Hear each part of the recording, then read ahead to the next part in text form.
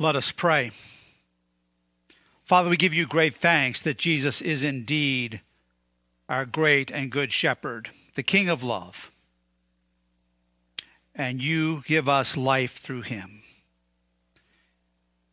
May the words of my mouth and the meditation of our hearts now please be acceptable in your sight, O Lord, our strength and our Redeemer. Amen. You may be seated.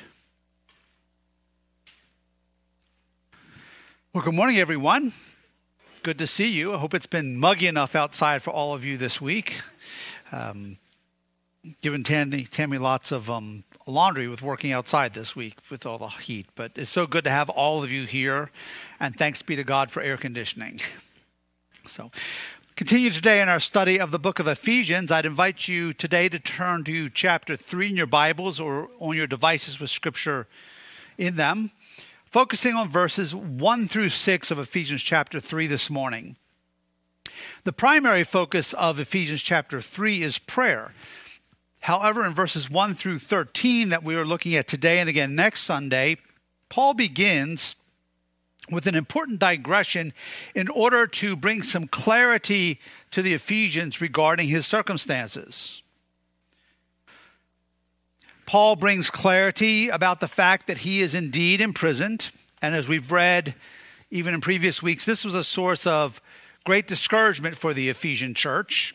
And then secondly, he expounds further on the mystery of the gospel, which is now fully revealed to all people through Jesus Christ.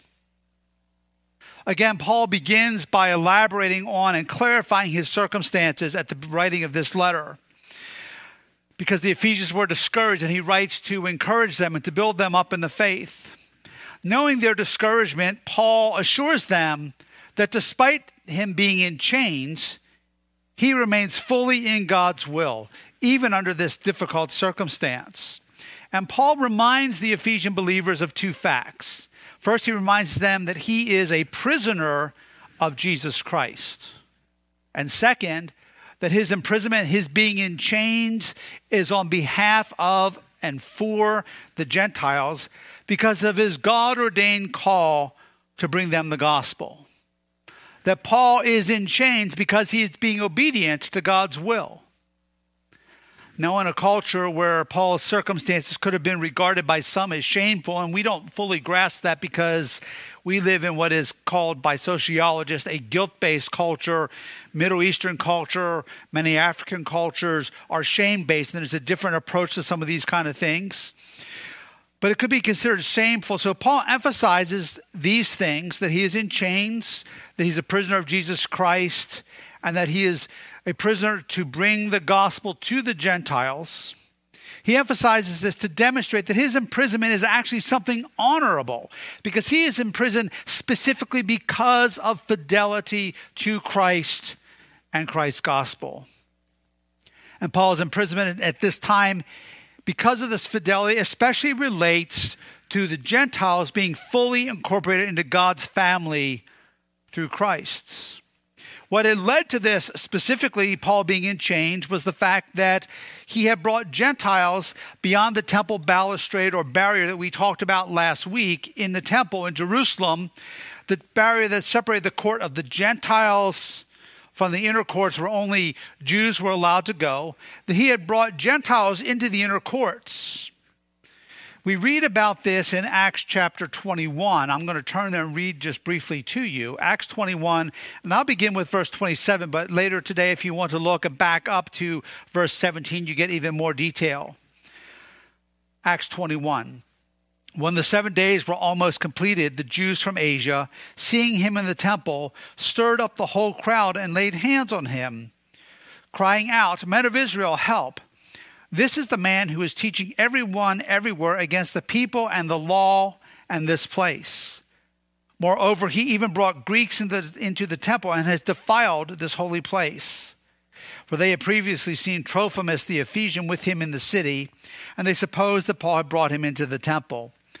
Then all the city was stirred up, and the people ran together. They seized Paul and dragged him out of the temple, and at once the gates were shut. And as they were seeking to kill him, word came to the tribune of the cohort that all Jerusalem was in confusion. He at once took soldiers and centurions and ran down to them. And when they saw the tribune and the soldiers, they stopped beating Paul. Then the tribune came up and arrested him and ordered him to be bound with 2 chains.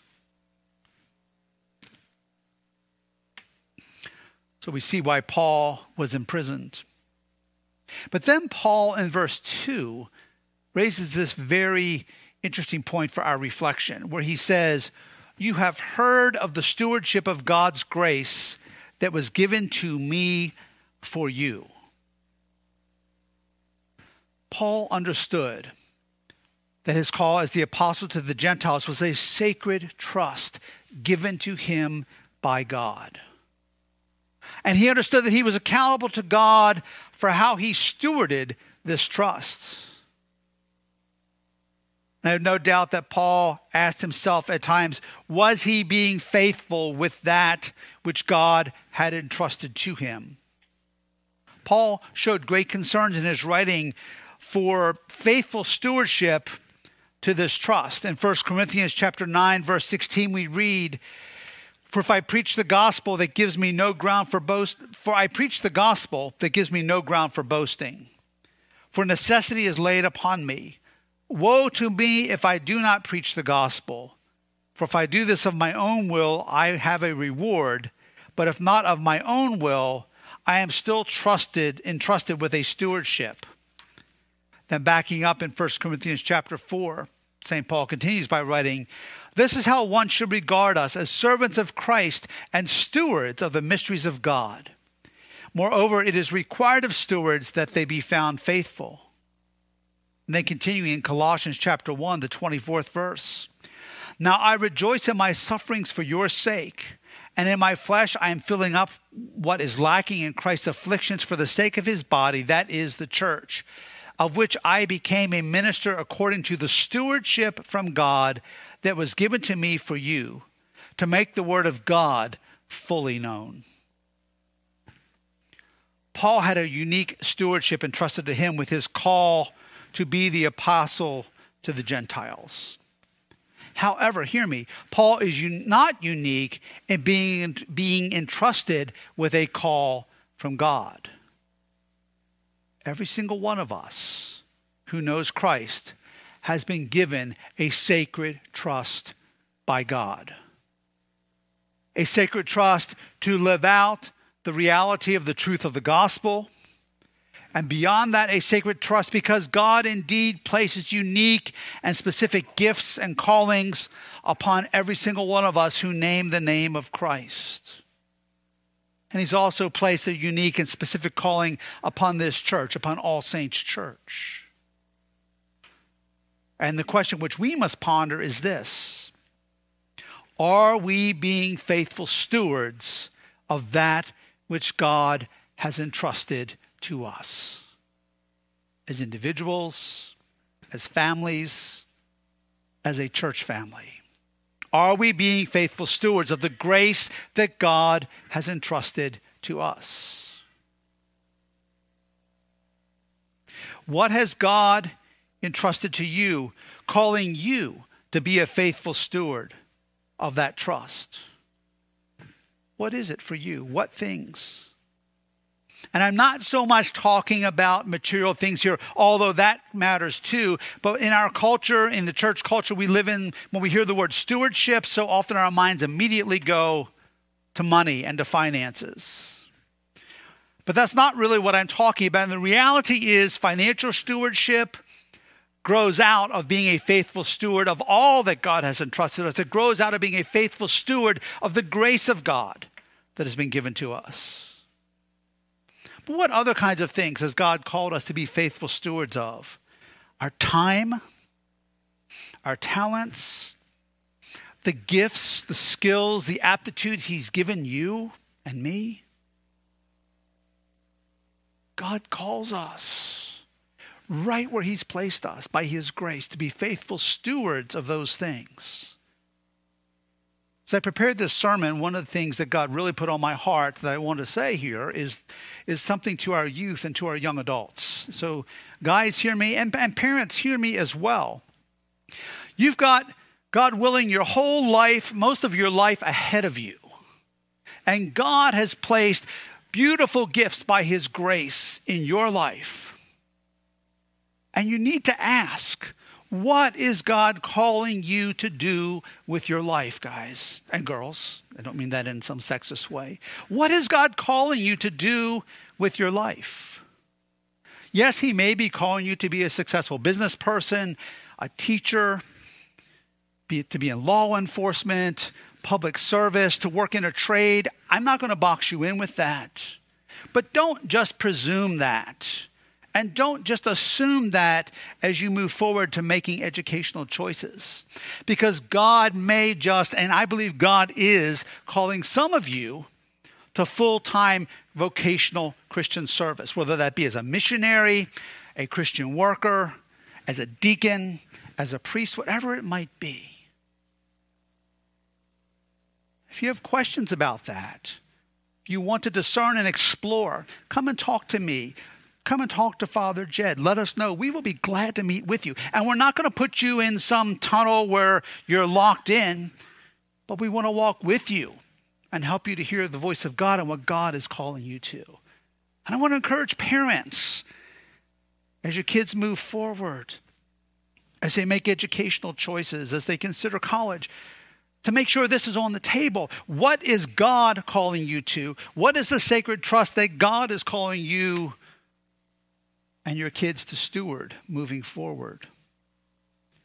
And if you're sitting here thinking, oh, that couldn't be me, I don't have the goods for that, or I don't have the skills, or I'd never be good enough, you're in just the right place. Because as soon as we, beginning right here with me, as soon as we start to think that we can do it, or we can accomplish it, or that we've got what God needs, we're in a really bad place. But if we're at that place where God is speaking to us, and where God is saying, I'm calling you, then you will discover at that time that God gives graces that you can't imagine to step into and live out his will according to his purposes. And he empowers us as we seek him to become faithful stewards of that trust he's placed in our lives. What has God entrusted to you, calling you to be a faithful steward of that trust? Paul's example here is also very contra the ideas, both overt and subtle, of the prosperity gospel that we encounter in this country. Because Paul's imprisonment is very much God's will. And what would be perceived as a bad and a negative thing and a difficult thing is very much at the heart of God's will for Paul. And this has been the story of countless Christians down through the centuries, that because of their fidelity to the gospel, because they were faithful stewards, they encountered adversity and difficulty, and this was the heart of God's will for them. I use a website called Preaching Today, which I subscribe to, which helps with sermon illustrations and that sort of thing. And one of the other things that Preaching Today provides is sermon outlines and sermons, which, full confession, I never use. So you're not getting a regurgitated Preaching Today sermon from Father Scott ever. But it's a wonderful website. It's operated by Christianity Today.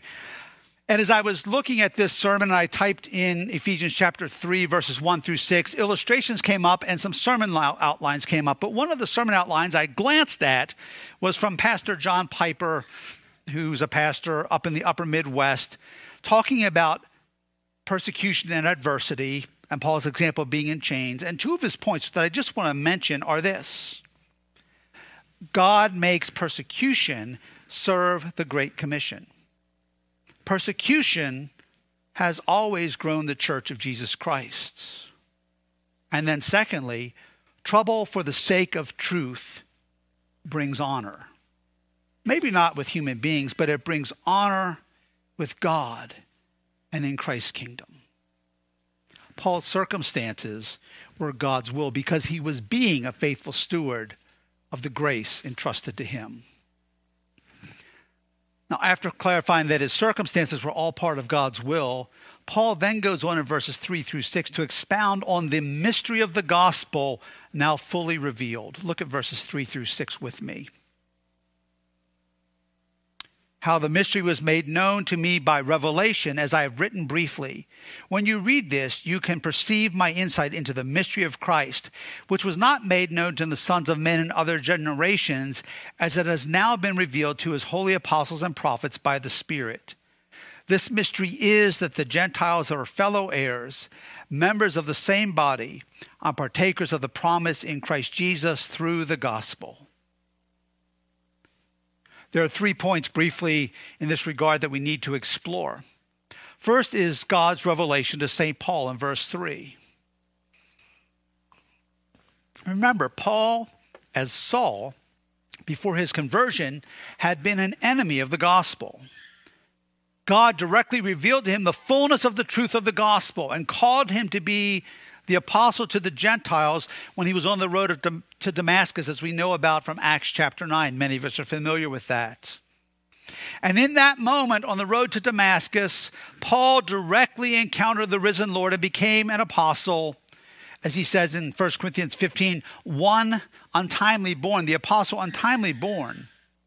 And this, to say the least, was a profound, transformative moment for Paul. It's a gross understatement to say that, because you have to remember, we've lost sight of some of this again because we're removed by 2,000 years, but Paul was basically a terrorist. He would go into communities, he would identify who were believers in Christ, he would have them rounded up, imprisoned, tortured, and executed. If you look at the accounts shortly after his conversion, as word came to the churches that Saul had been converted, they were understandably pretty skeptical. And some of them were concerned that this was just another ploy to find out and kind of out the true believers in the community so that he could then imprison and have them executed.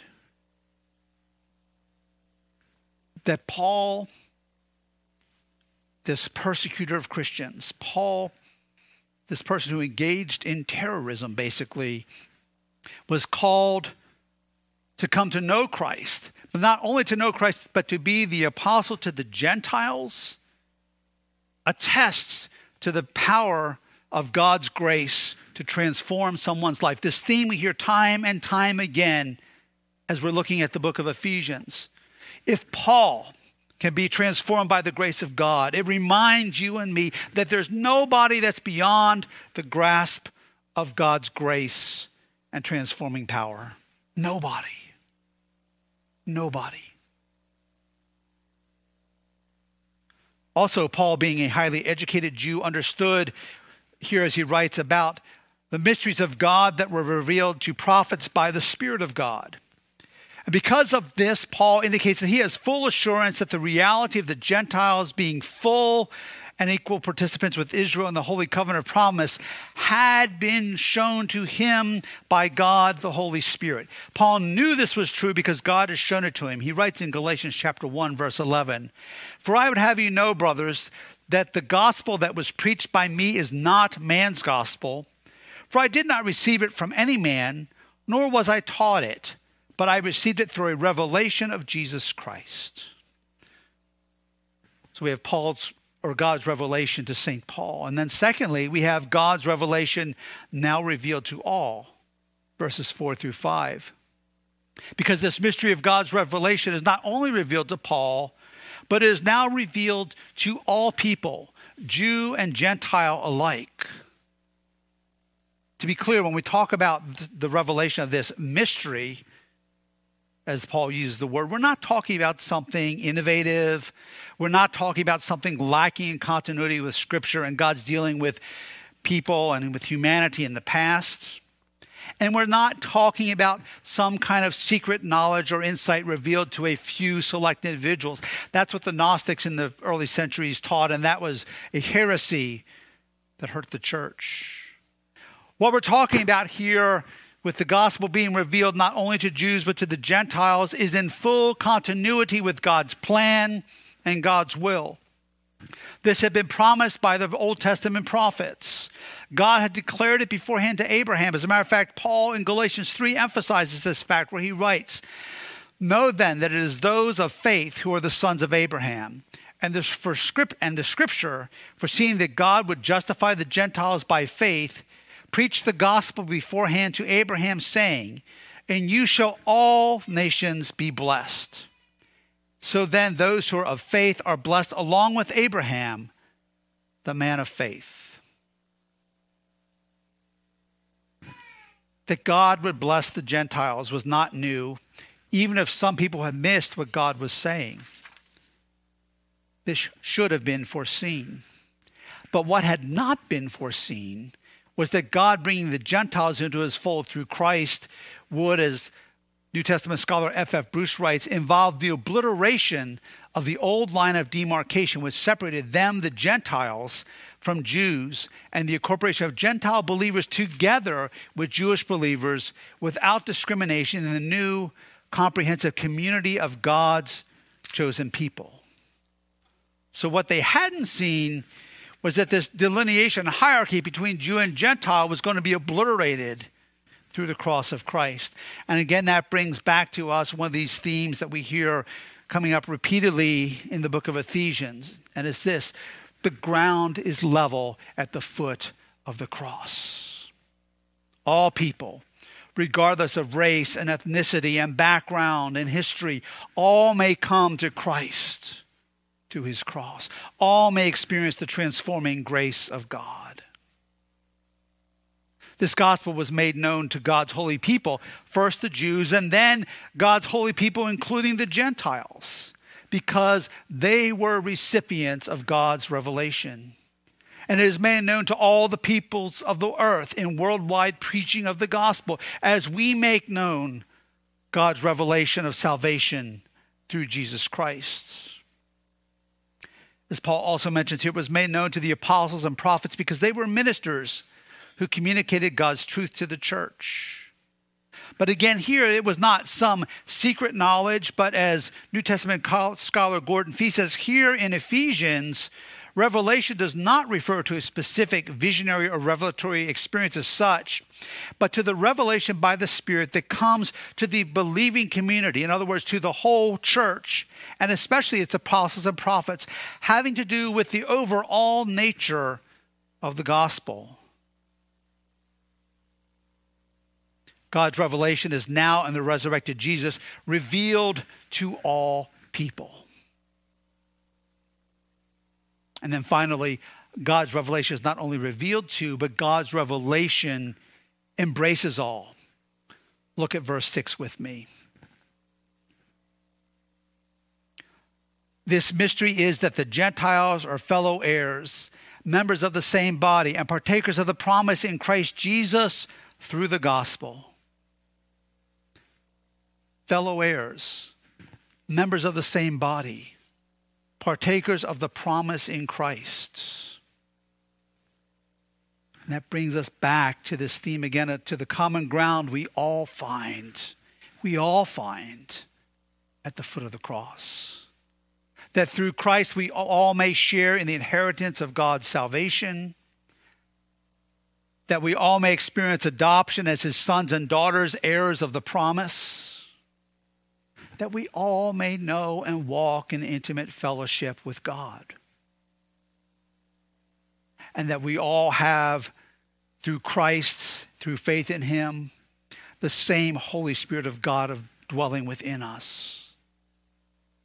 And we each, every single one of us, are entrusted by God as his messengers to proclaim the gospel in word and deed wherever God has placed us and wherever he takes us. And then finally, every single one of us and this church, we are called to be trustworthy, faithful stewards of this good grace which God has placed in our lives through Jesus Christ. We are called to be faithful stewards of the trust which God has given us above everything else in life. To be faithful stewards, so that in that day, when we stand before the Lord, we will hear those words, well done, good and faithful servant. Let us pray. Father, how grateful we are for your grace and transforming power revealed to all the world through Jesus Christ. And that you are no respecter of persons, but that you call and invite all who would come to know your life, to know your transforming power, to be set free, to live in and for Christ. Even at adversity, even in difficulties, you are with us. And Father, we ask, Father, I pray that you would make us obedient and faithful stewards to the good deposit of grace which you have given us. That with our lives, Father, every area, every facet, that we would be surrendered to you, and that indeed we would be faithful stewards of that trust which you have given us. So Lord, give us your grace, give us your strength, and we ask these things in Christ's name. Amen.